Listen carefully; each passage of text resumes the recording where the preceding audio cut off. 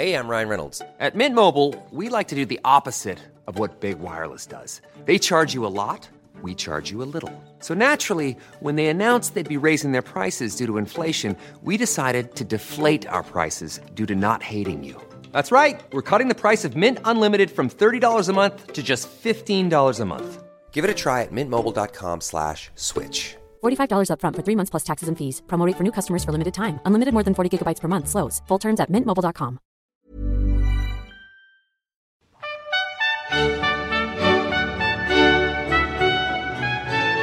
You're listening to the History Today podcast for July 17th, 2012. In this edition, Richard Rhodes discusses the history of energy transition.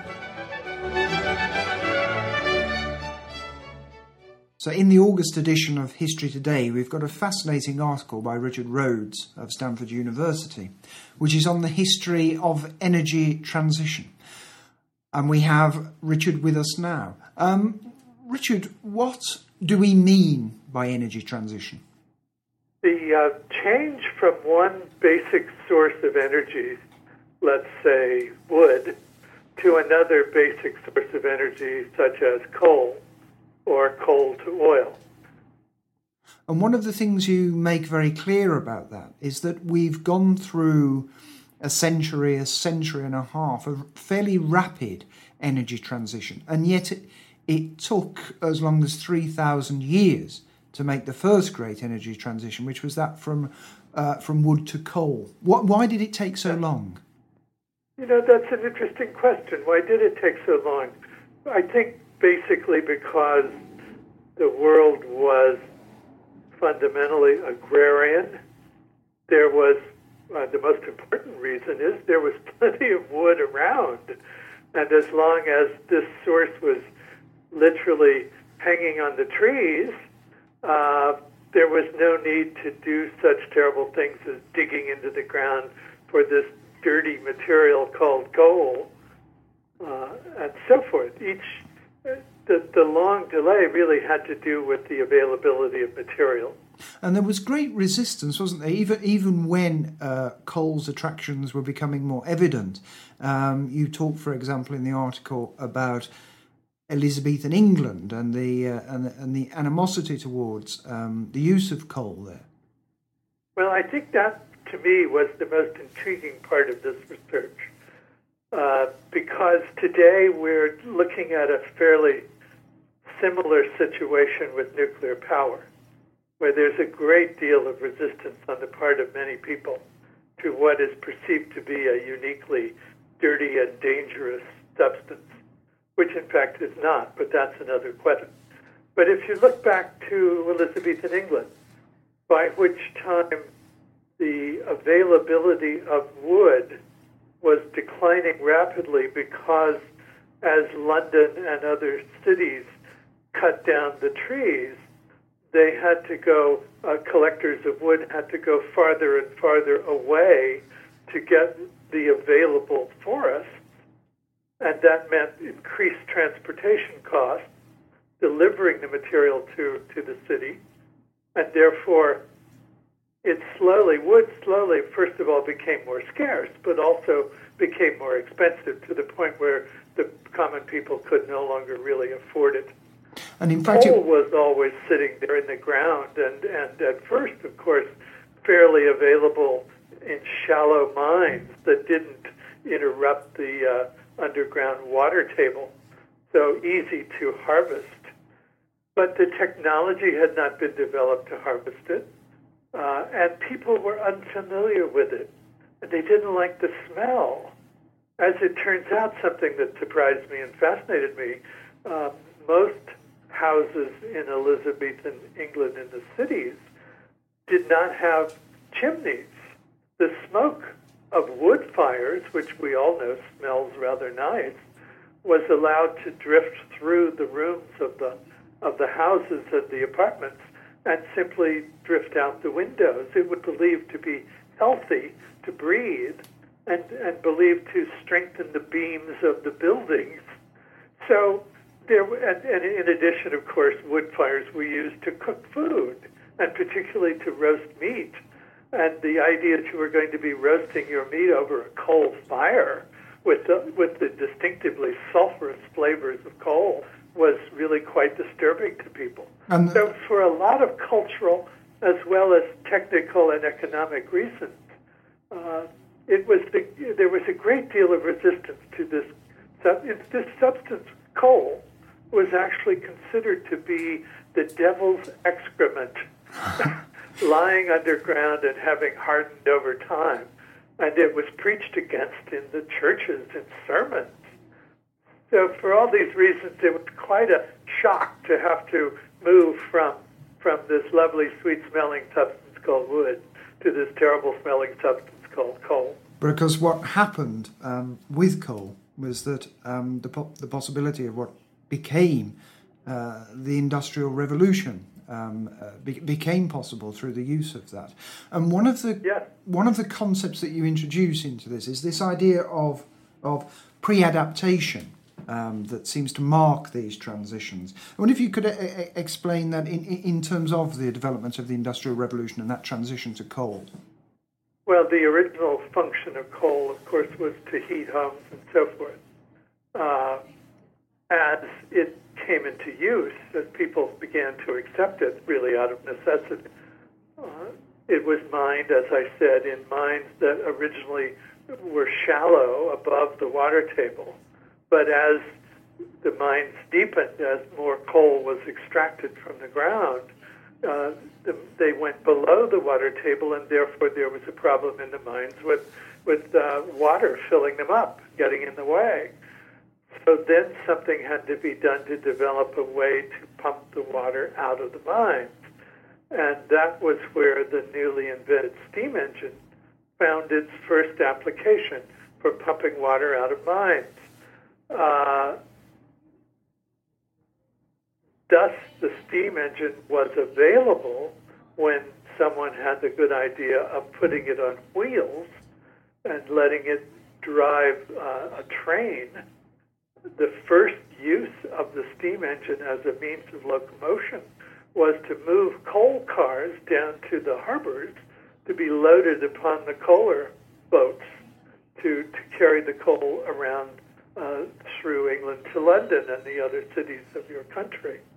So that meant that there was now potentially a locomotive system on wheels riding on rails, and it didn't take much imagination to see that you could also use such a system to move goods and people. The next application, of course, was on ships, which had begun to be put into place, I think, around the 1840s. So step by step, something that originally was a means of heating and homes and cooking food and doing industrial processes became a method of transportation. And that, in turn, led to the development of a very powerful source of energy, the first source of energy that wasn't basically muscle of one kind or another or falling water. And that, in turn, prepared the world to use this in factories to weave cloth and all the other things that followed.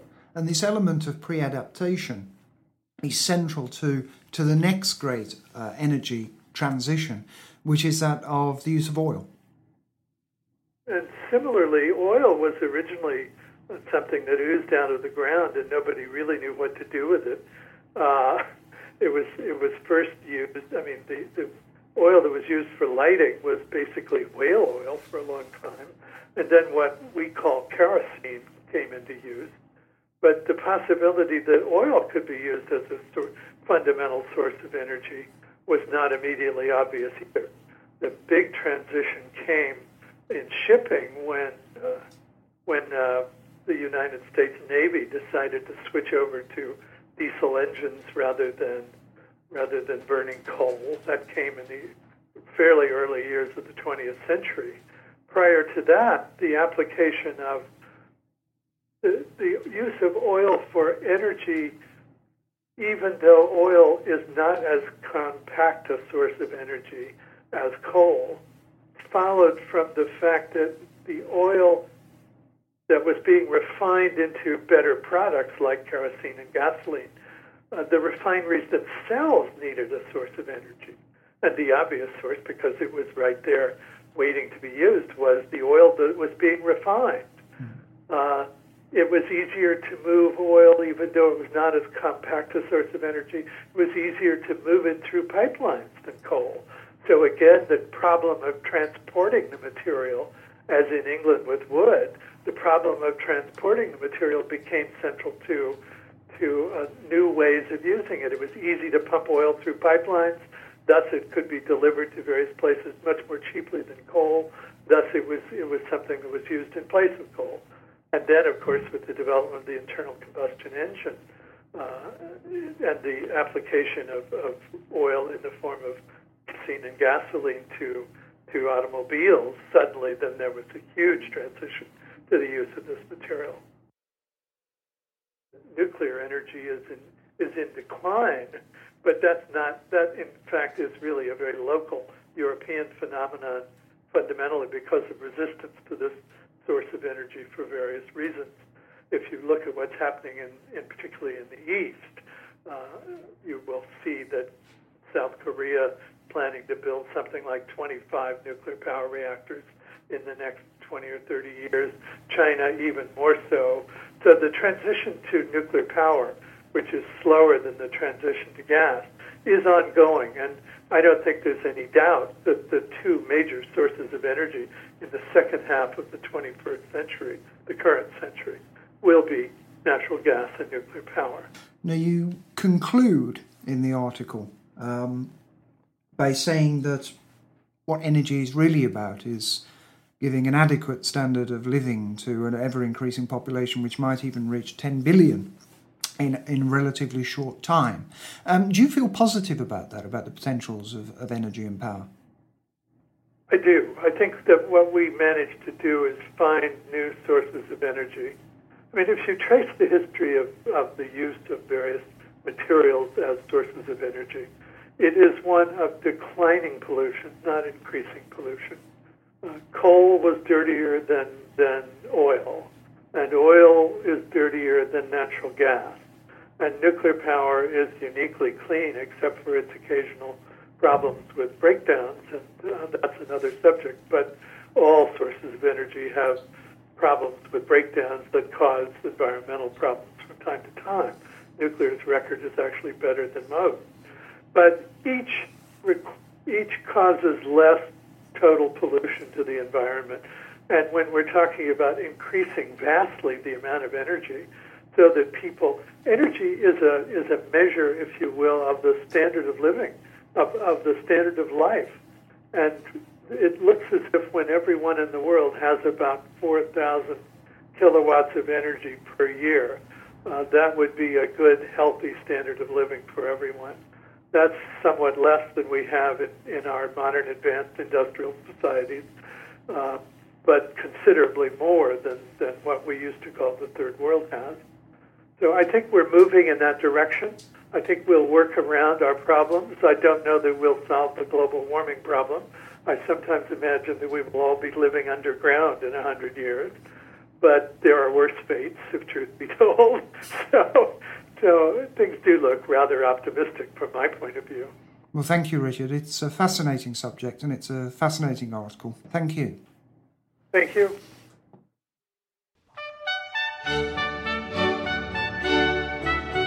You can read Richard Rhodes' piece in the August edition of History Today, which is out this week.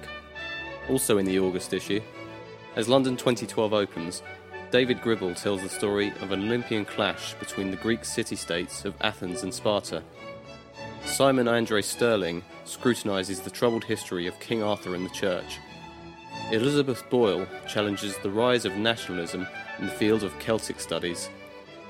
Robert Coles attempts to define Britishness, and Tim Stanley debates the legacy of Chairman Mao and his role in modern China. You can also get History Today for your iPad, Android device or Kindle Fire via our new tablet edition. This month, we have a tablet-exclusive article by Mihir Bose on the origins of the modern Olympic Games and how they were influenced by a 19th century English novel. The tablet edition is out now. Search for History Today magazine in the App Store or Google Play or on the Kindle. Or you can visit www.historytoday.com/app for more information. You can also listen to previous podcasts and comment on anything you've heard today by going to www.historytoday.com/podcast. Thanks for listening.